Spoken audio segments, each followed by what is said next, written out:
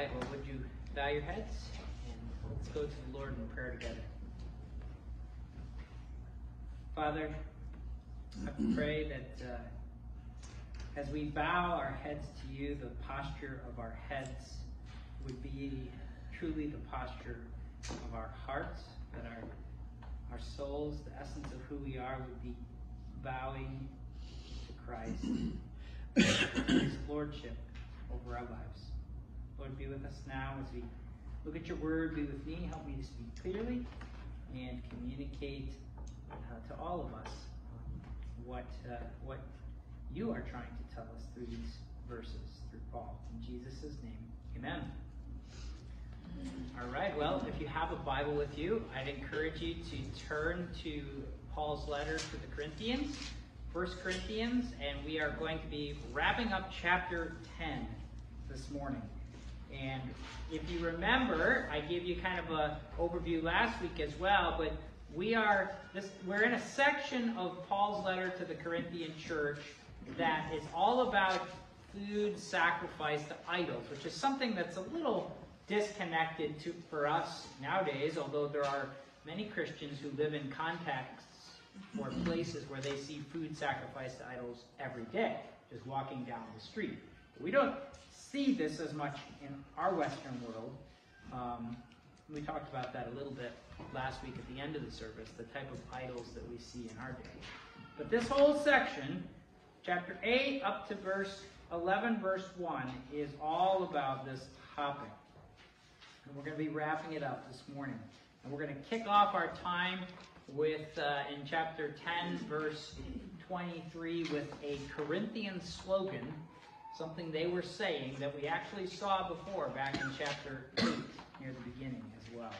And Paul's going to bring it up again, and he's going to end with a final response to their slogan, to that way of thinking. So what's the slogan? Well, let's look at verse 23, and we'll jump right in. 1 Corinthians 10, 23 to 11, verse 1. Here's what they were saying. I have the right to do anything. Here goes the big line. I have the right to do anything, you say.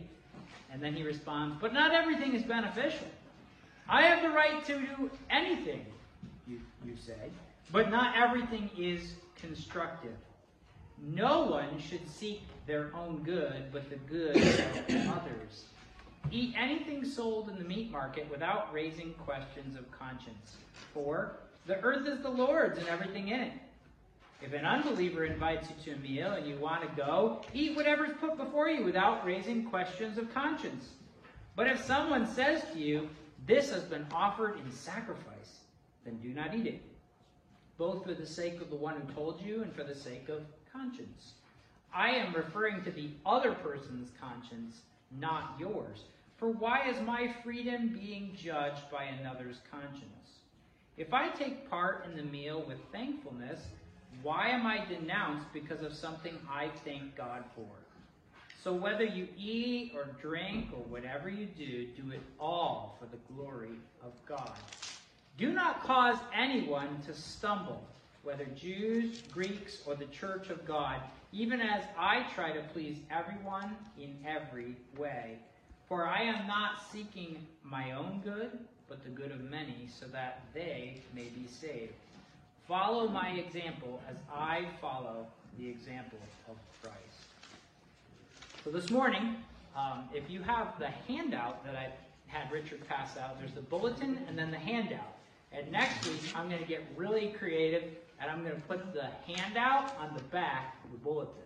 So you only have one paper. But this week, I didn't synchronize my printing of the bulletin and the handout, so they're separate.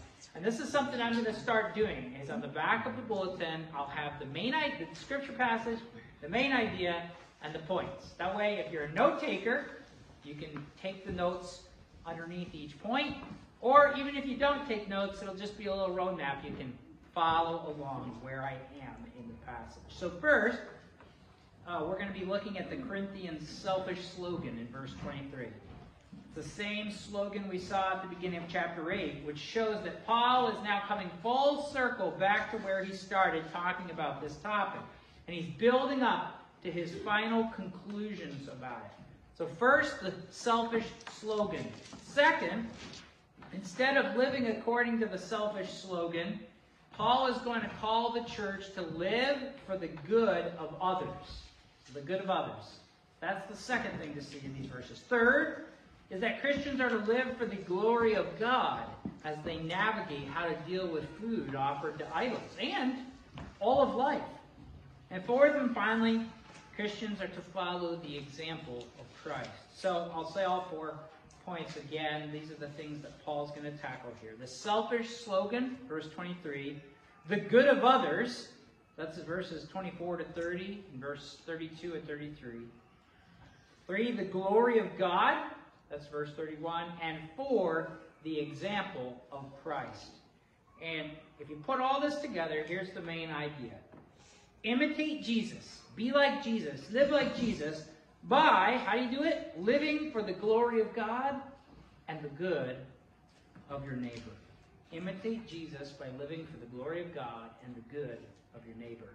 That's really not just this section, but all of chapter 8 to chapter 10 of 1 Corinthians could be summed up that way. Imitate Jesus by living for God's glory and your neighbor's good. So let's look at the selfish slogan, verse 23. I have the right to do anything, you say. And then he responds, but not everything's beneficial. I have the right to do anything. But not everything is constructive or builds up. 2 times, Paul repeats the Corinthians' favorite slogan when it came to the issues of food and idols. I have the right to do whatever I want. I'm free. In other words, I can eat meat or not eat meat sacrificed to these idols, and nobody should be able to tell me what I can or cannot do with my body. As a popular slogan today goes, my body, my choice. And that's essentially what they're saying. Paul's response, twice in verse 23, is that not everything you can do is beneficial, is good for you. And not everything you may have the right to do is constructive or good for building up other people. Just because you can do something doesn't mean that you should do it, right? It might not be good for you. It might not be good for other people. Here's a few examples that you might face in your life, just to help you grasp what Paul's saying. For example, just because it might not be morally wrong for you to spend your money on something expensive, it doesn't mean that it's actually a good thing for you to spend your money on. It might not be beneficial for you, for your spiritual health, for your emotional health, for your financial health. It might, this isn't morally wrong to buy this. There's no verse in the Bible that says I can't just dump a load of cash on this thing and go into debt for it or whatever. Well, it might not be, but it might not actually be spiritually good for you, for your family. It might not be beneficial for others. Or another one for this. Another example. Just because it might not be morally wrong for you to drink a beer doesn't mean you have the right to drink a beer in front of people who might really have a struggle or a past struggling with alcohol.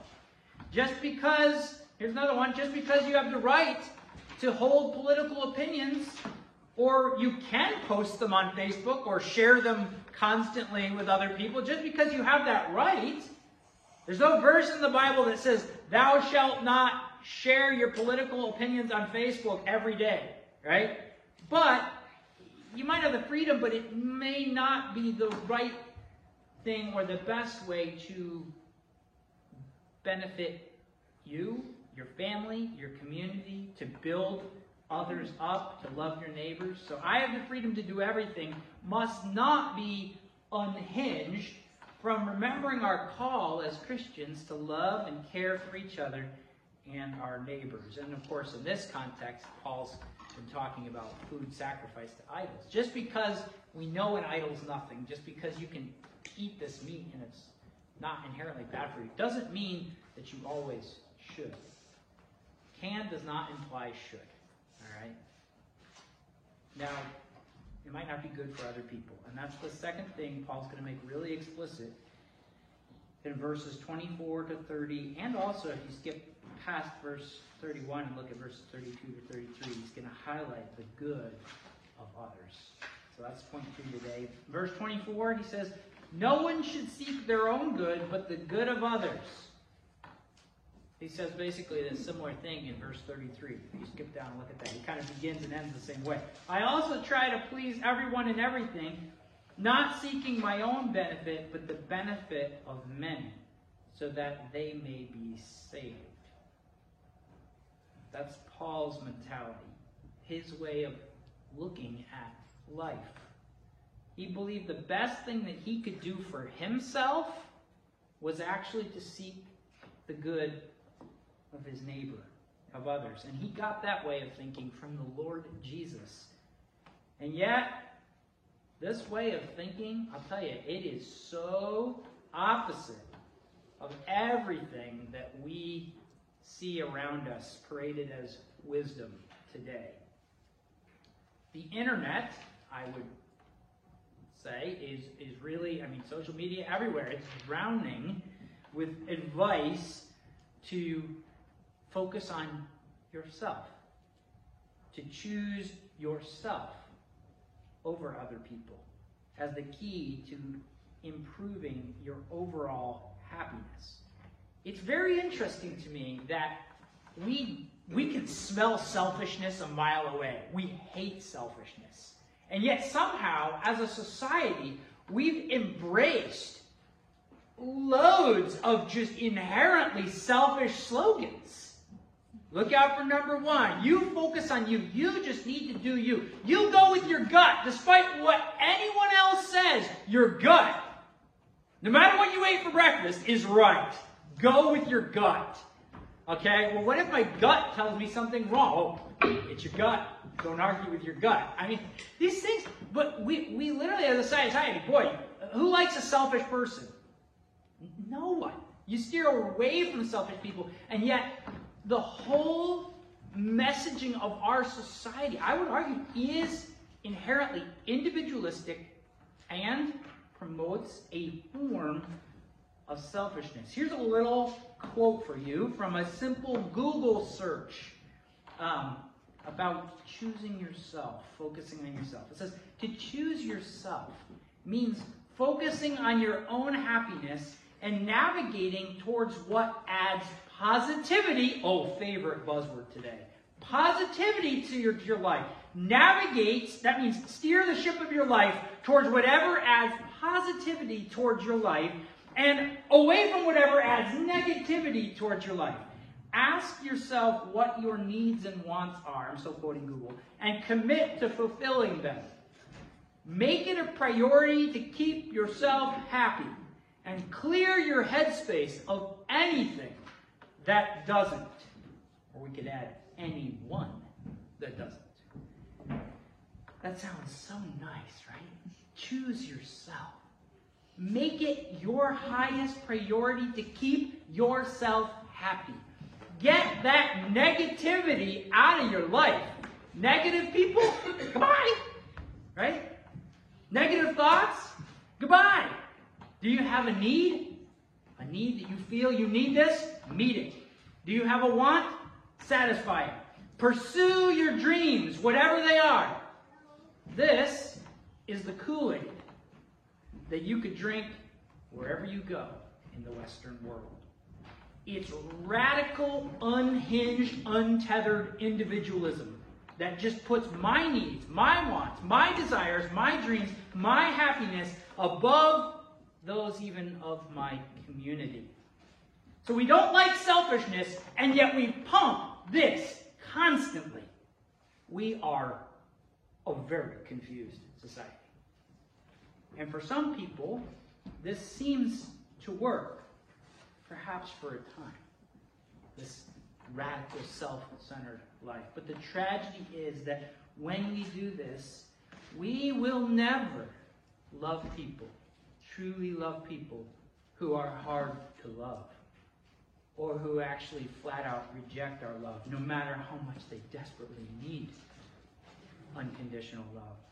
We'll never love people who are miserable and desperately need mercy and kindness in their life. We will cut that negativity out of our lives.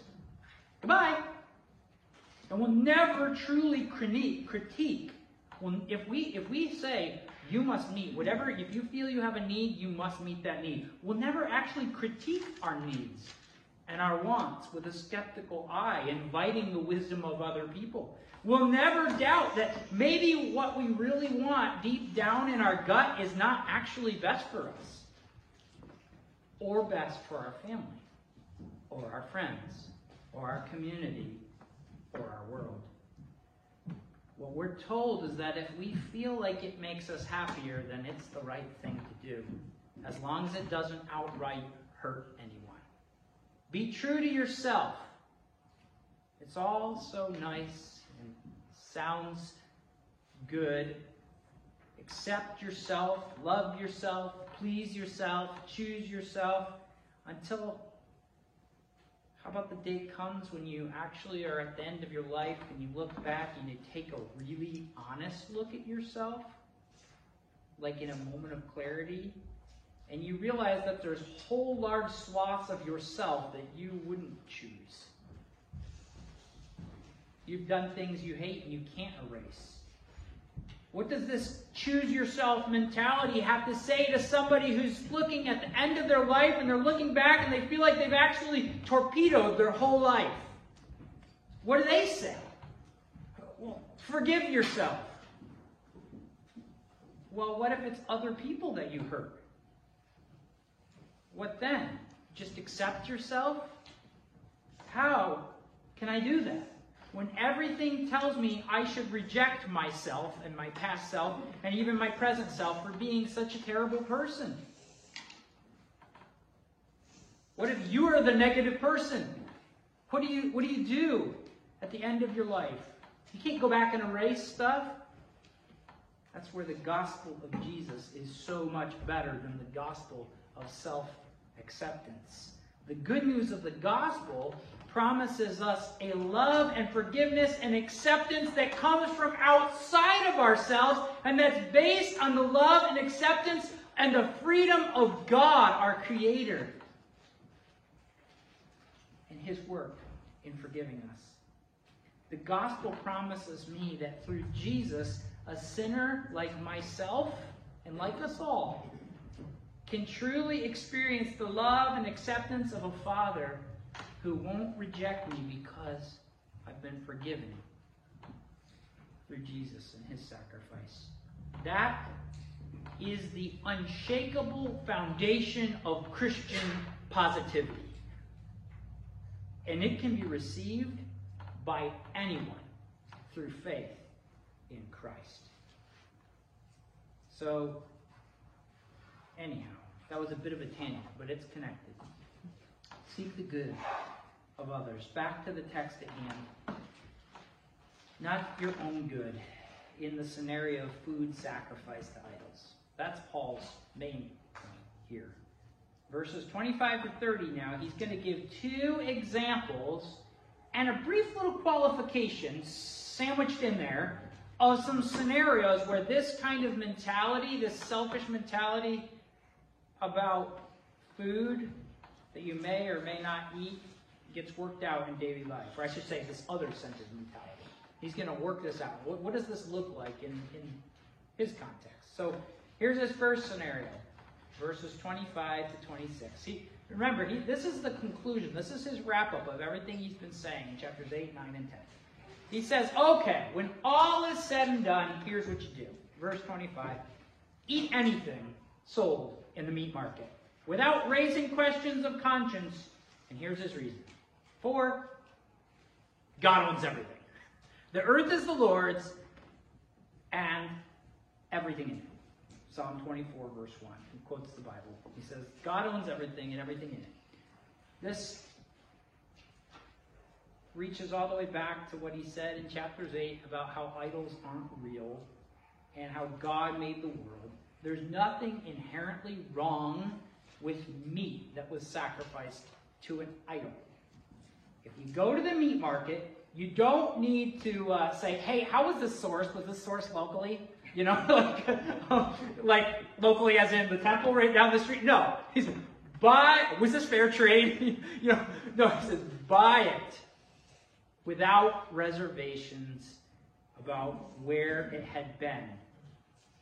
No, because the earth is the Lord's. The food is the Lord's. It hasn't been somehow contaminated by the ceremonies that it underwent on the way to the market.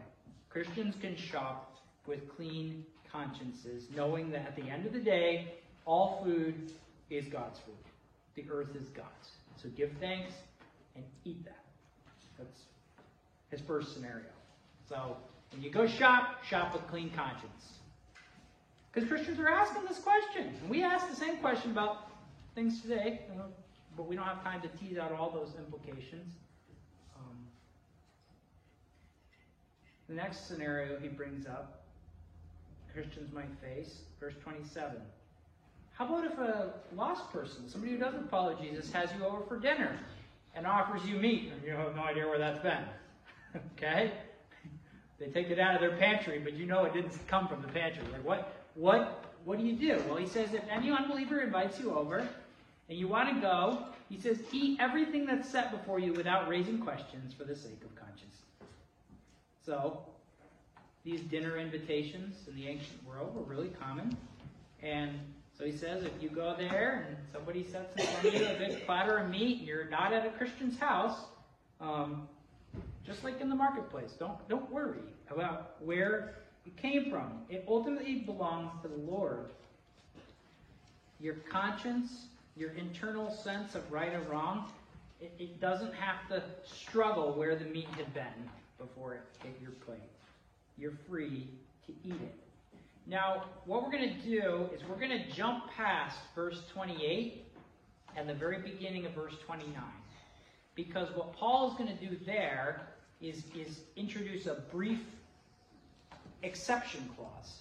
But his argument actually continues, picks up in verse 29. So it's kind of like verse 28 and the very beginning of verse 29 is like stuck in there, almost unnaturally. But it's because he's qualifying something. So we're going to just jump past that and we'll spin around and go back to it. Okay? Verse 29 and 30, he says two questions. Why is my freedom judged by another person's conscience? And verse 30, if I partake with thanksgiving, why am I criticized because of something for which I gave thanks?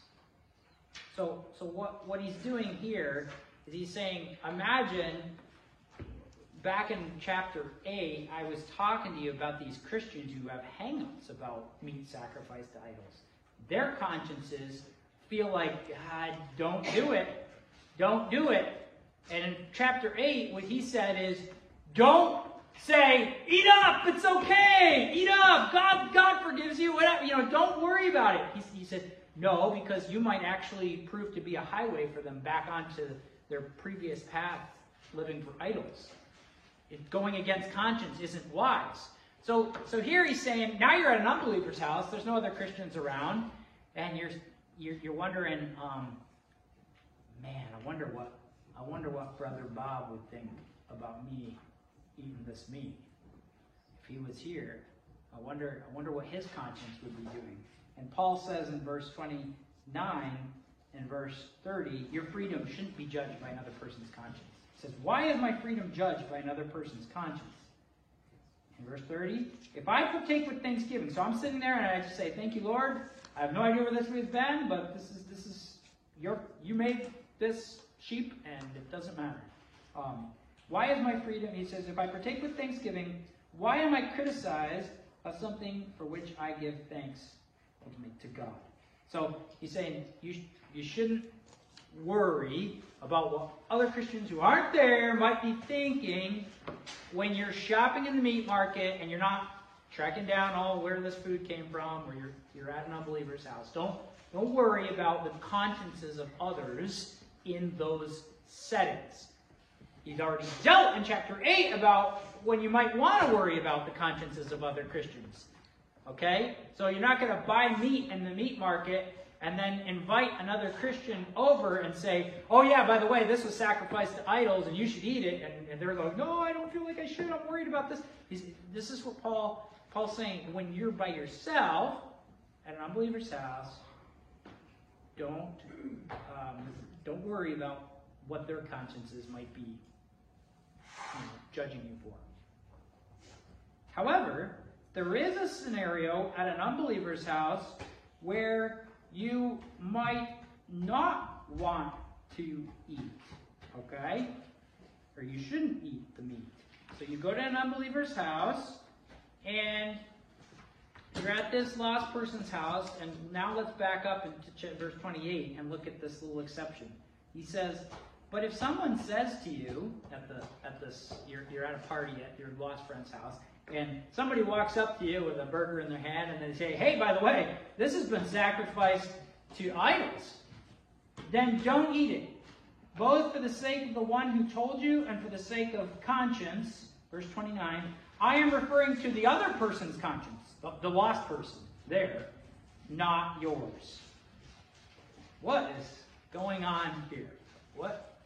What's your logic, Paul? What's your point?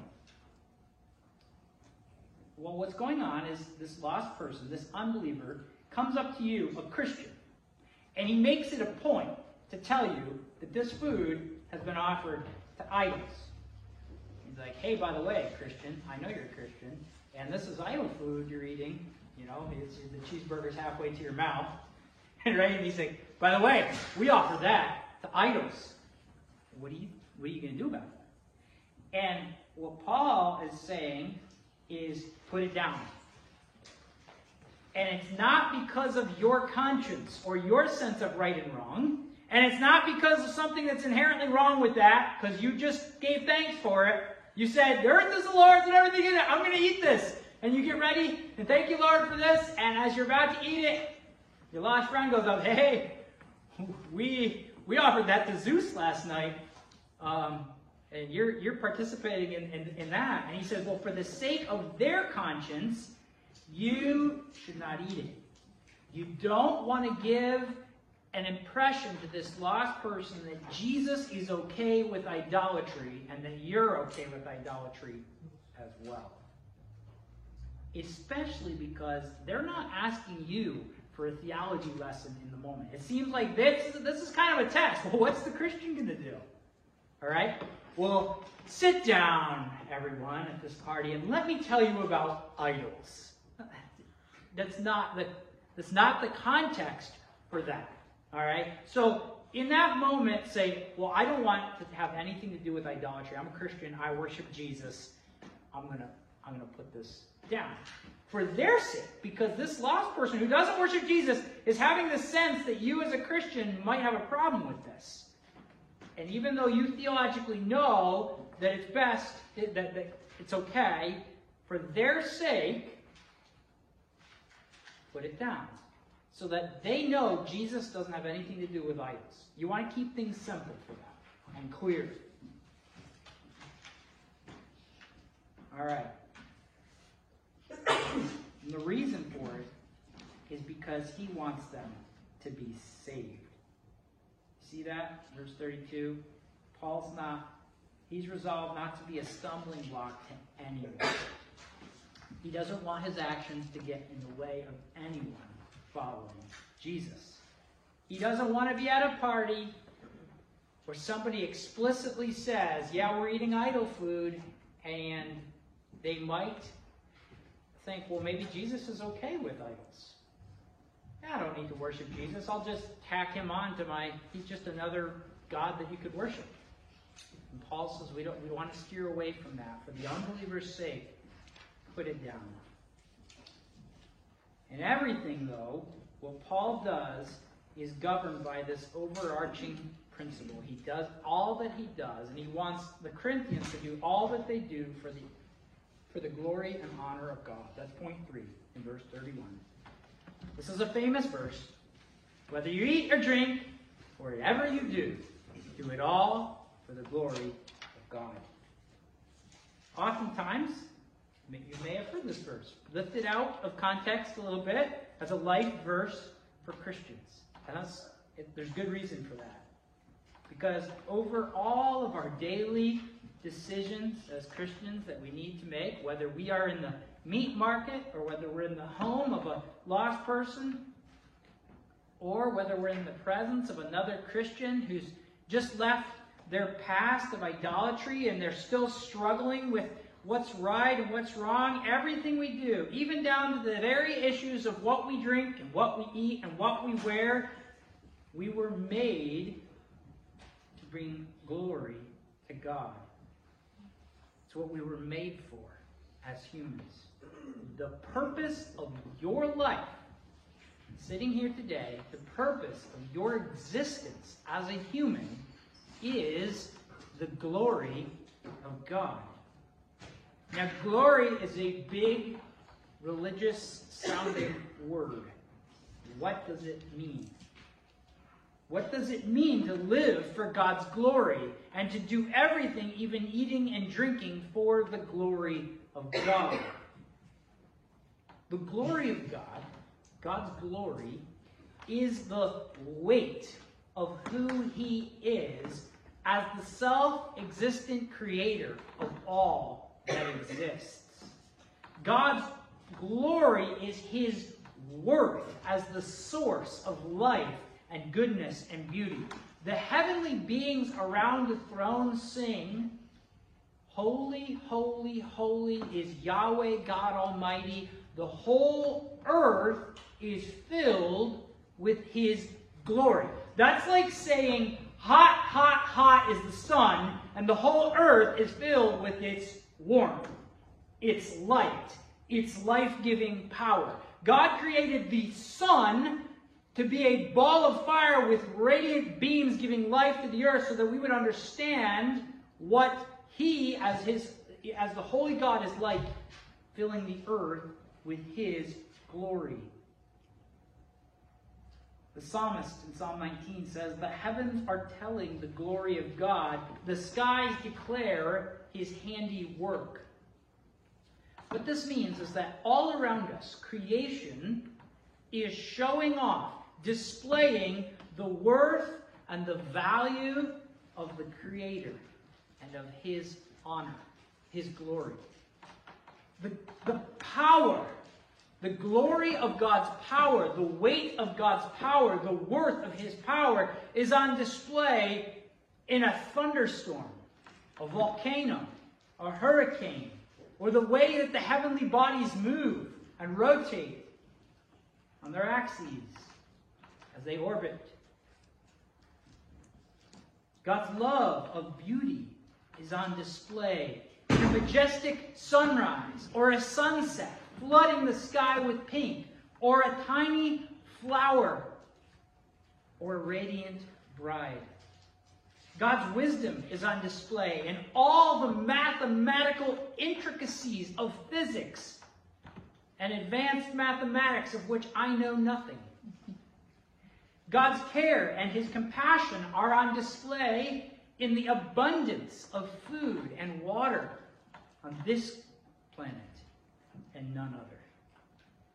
All of this is His glory, the worth and value of who He is as it's communicated to us, on display for us throughout His world. The glory of God is the worth of God on display, the weight of who He is that we can feel, taste, touch, experience. It's His honor on display. That's another word for glory that we can use. They're often used simultaneously or interchangeably in the Bible. Glory and honor. Glory and honor. They're two words used together that kind of mutually help each other understand what they're getting at. A king's honor is his respected position. It is the glory and honor of a king to rule. So a king has glory and honor, just like the Lord does.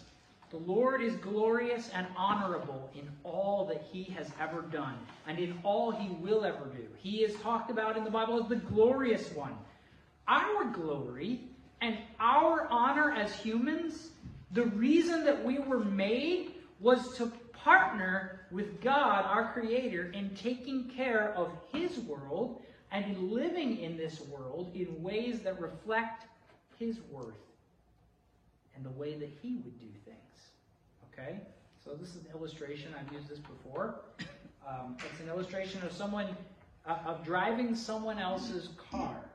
Imagine someone really important, someone with a glorious position as a human, with great honor, gives you the keys to their car and asks if you would like to have the honor, the glory of driving it for a day. You get to participate in the glory that they have. They have the glory, the honor of this prestigious position, this prestigious car, this beautiful car, and you get to share in the glory.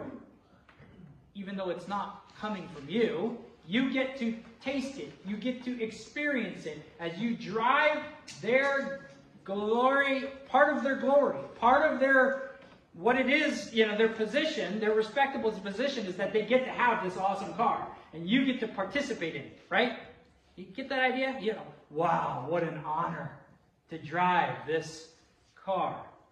And imagine you hop in this car and you drive crazy and reckless in it all day long. And you end up leaving it embedded in a tree.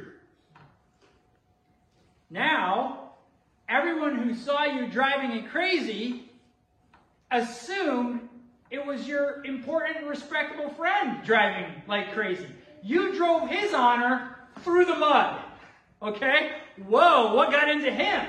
You took over his car and turned his glory and his honor against him. You dragged his respectable name through the mud and you trashed his car. This is a little bit, very little bit, like what Adam and Eve did with creation. Okay? God creates this glorious realm that He rules over. He creates a human partner, man and wife, Adam and Eve, king and queen, to rule over the works of His hands in a way that brings Him honor. Hands on the keys, says, here you drive, and Satan, a spiritual being in rebellion against God, climbs in the back seat, right? And here's the illustration, says, I've got an idea. Let's drive my way. Okay? Let's not listen to God. Let's do something dishonorable. Let's drive in the mud. Okay? And so what Adam does is he steers creation in a direction of rebellion against the Creator and ends up getting creation cut off from the tree of life, plunging creation into death. Adam brought dishonor to the human race. According to the Bible, this is what's wrong with the world that we are living in. Humans are not born with an innate desire to live for the honor of their Creator. Instead, we live for our own honor at the cost of other people. We put ourselves first, or we live life for the honor of other things in creation, treating created things as if they are more honorable and worthy of glory and praise than God Himself. That is actually the essence of idolatry. Treating created things that we enjoy, as if they themselves are the source of life and joy and goodness.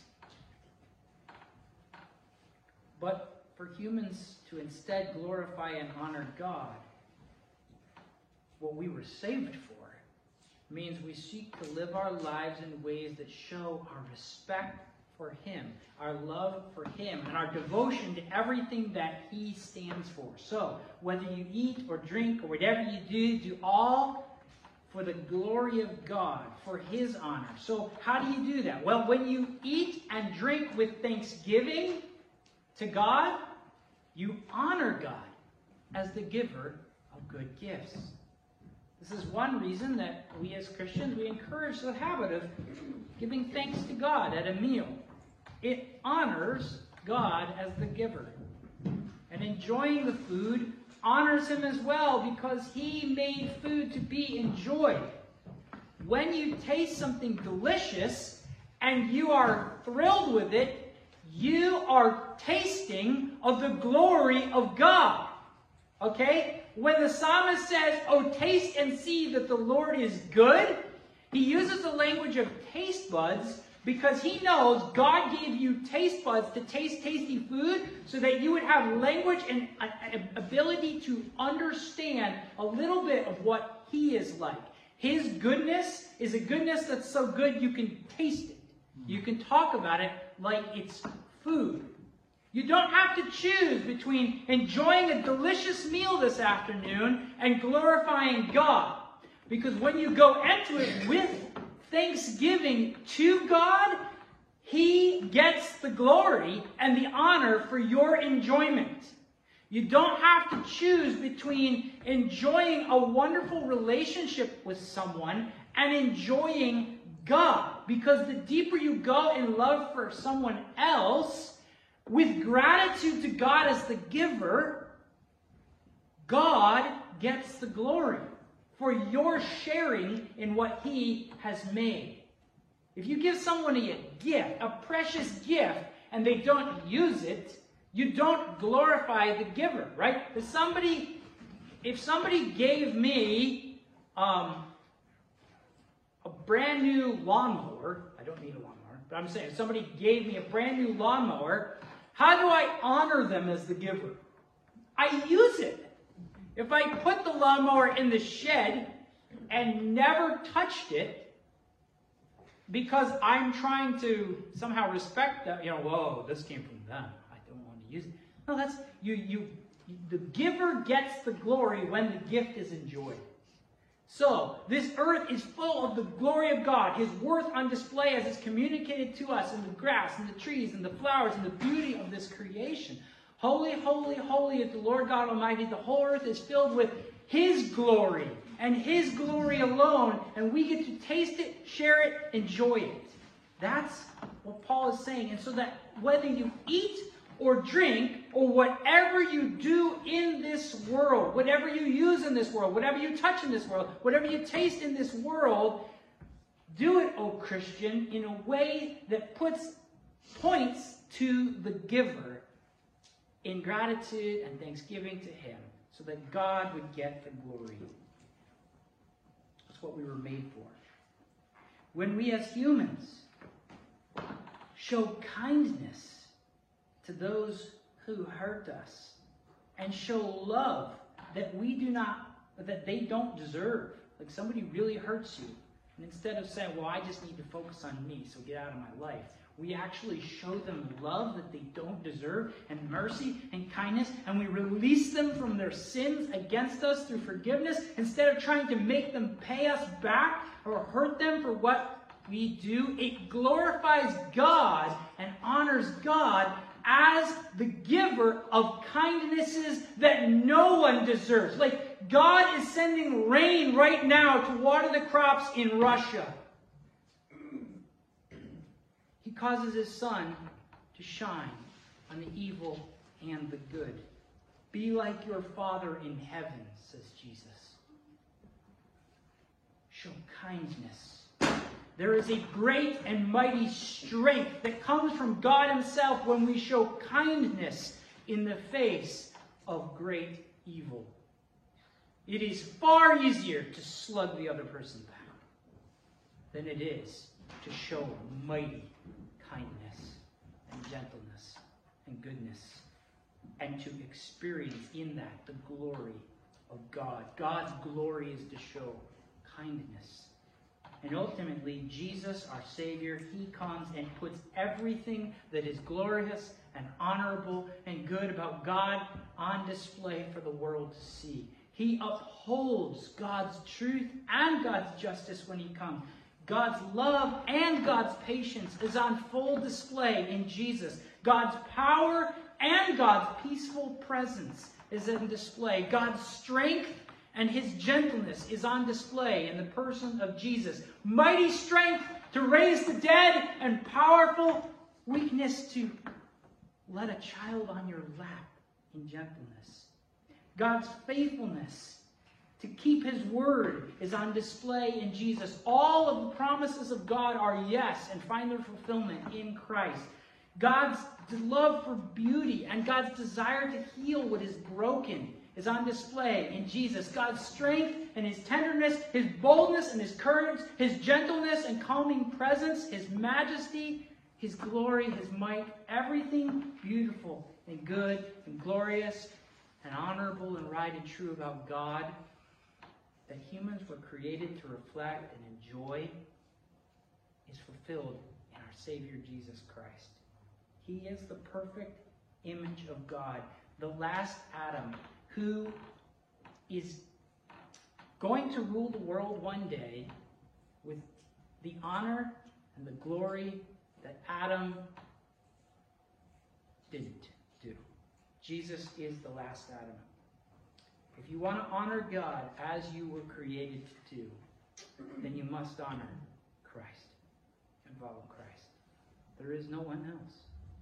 And this is what Paul says in 1 Corinthians 11, verse 1. It's the fourth point this morning, the example of Christ. Look at, if you would, at this verse.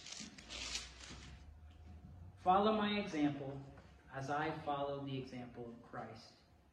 He says, follow me as I follow Jesus. These words help us understand the goal. What is the goal of a Christian leader or of a Christian disciple? It's not simply to be a learner or a follower of any human leader, but ultimately we are all here to learn together how to follow Jesus. And as Paul follows Jesus, those who follow him are ultimately going to be following Jesus. And it's Jesus himself who is that perfect example that we are called to follow.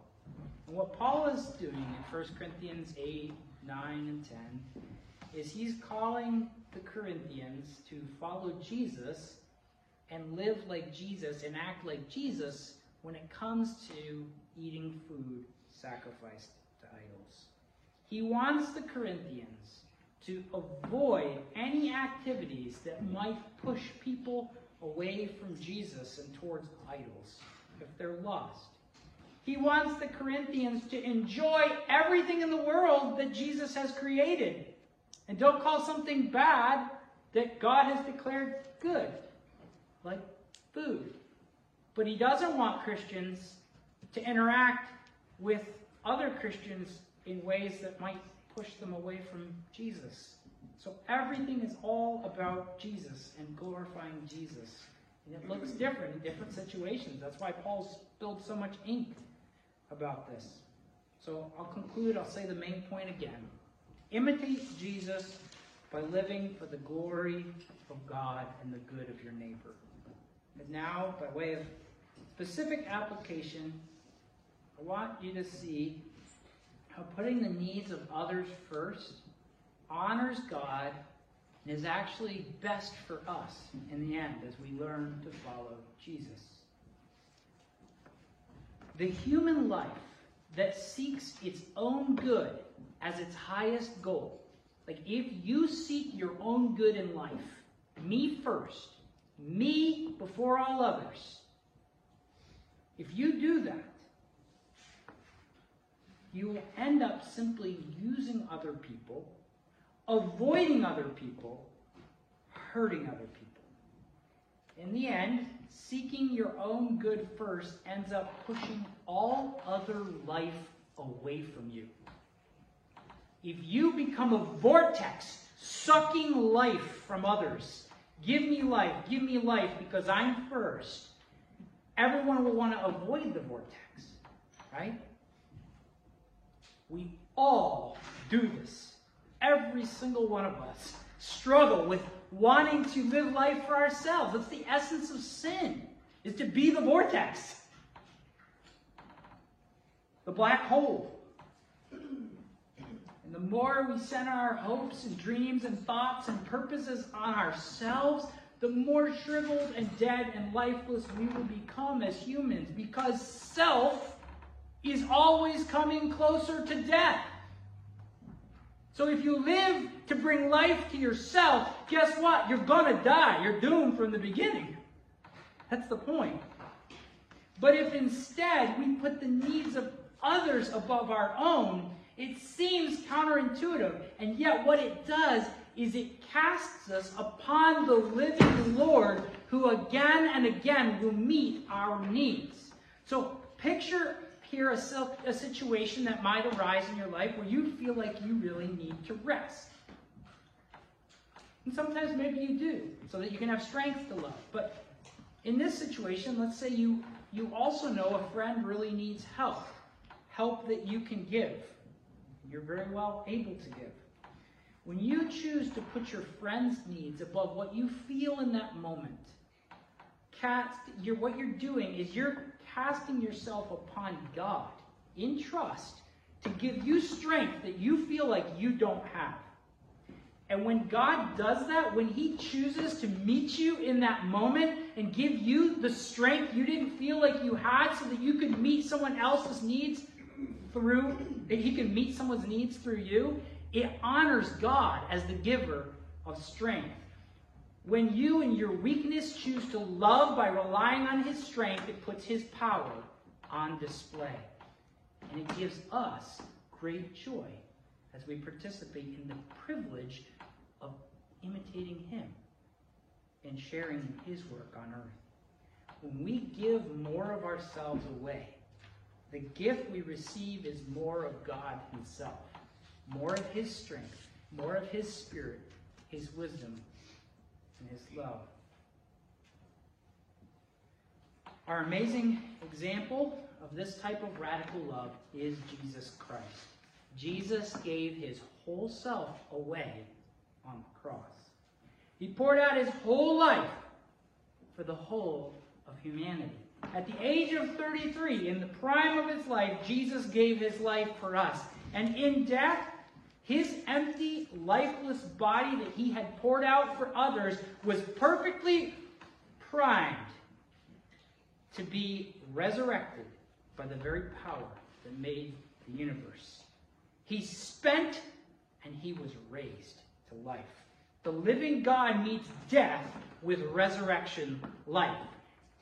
Not just every day when you die in the little things and God gives life, but at the end of the day, when you're looking back at a life spent for God and for others, God raises the dead. In the daily grind of living life this side of the grave, the more we give, the more we open ourselves up to receive the life and strength and love of God at work in us and through us. This goes against my natural bent as a human being. It goes against all our natural bents. It is natural for me and for us to become increasingly consumed with ourselves and our wants and our needs and our thoughts and our opinions and what are other people saying about me, me, me. And in our modern age, we are cheered on but all around us. Choose yourself. Be yourself. Go with your gut. Follow your dreams. Don't let anyone else define who you are. You be you. Not even your Creator. Like the Corinthians will say, I have the right to do anything. But we were not made for ourselves. We were made for God.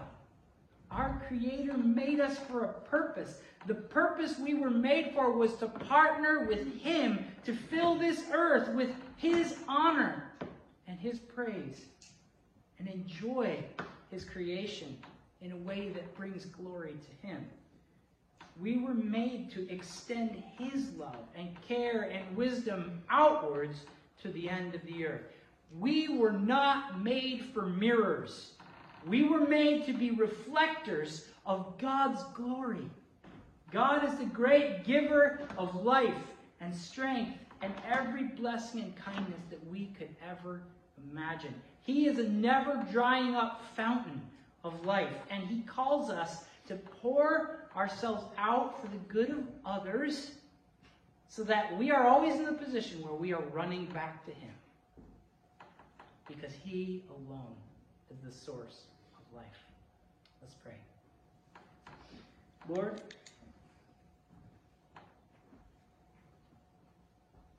this word is a word for me as it is for all of us.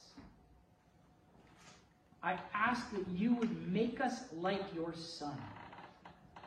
That we would realize this is what Jesus meant when he said, he who would like to save his life must lose it.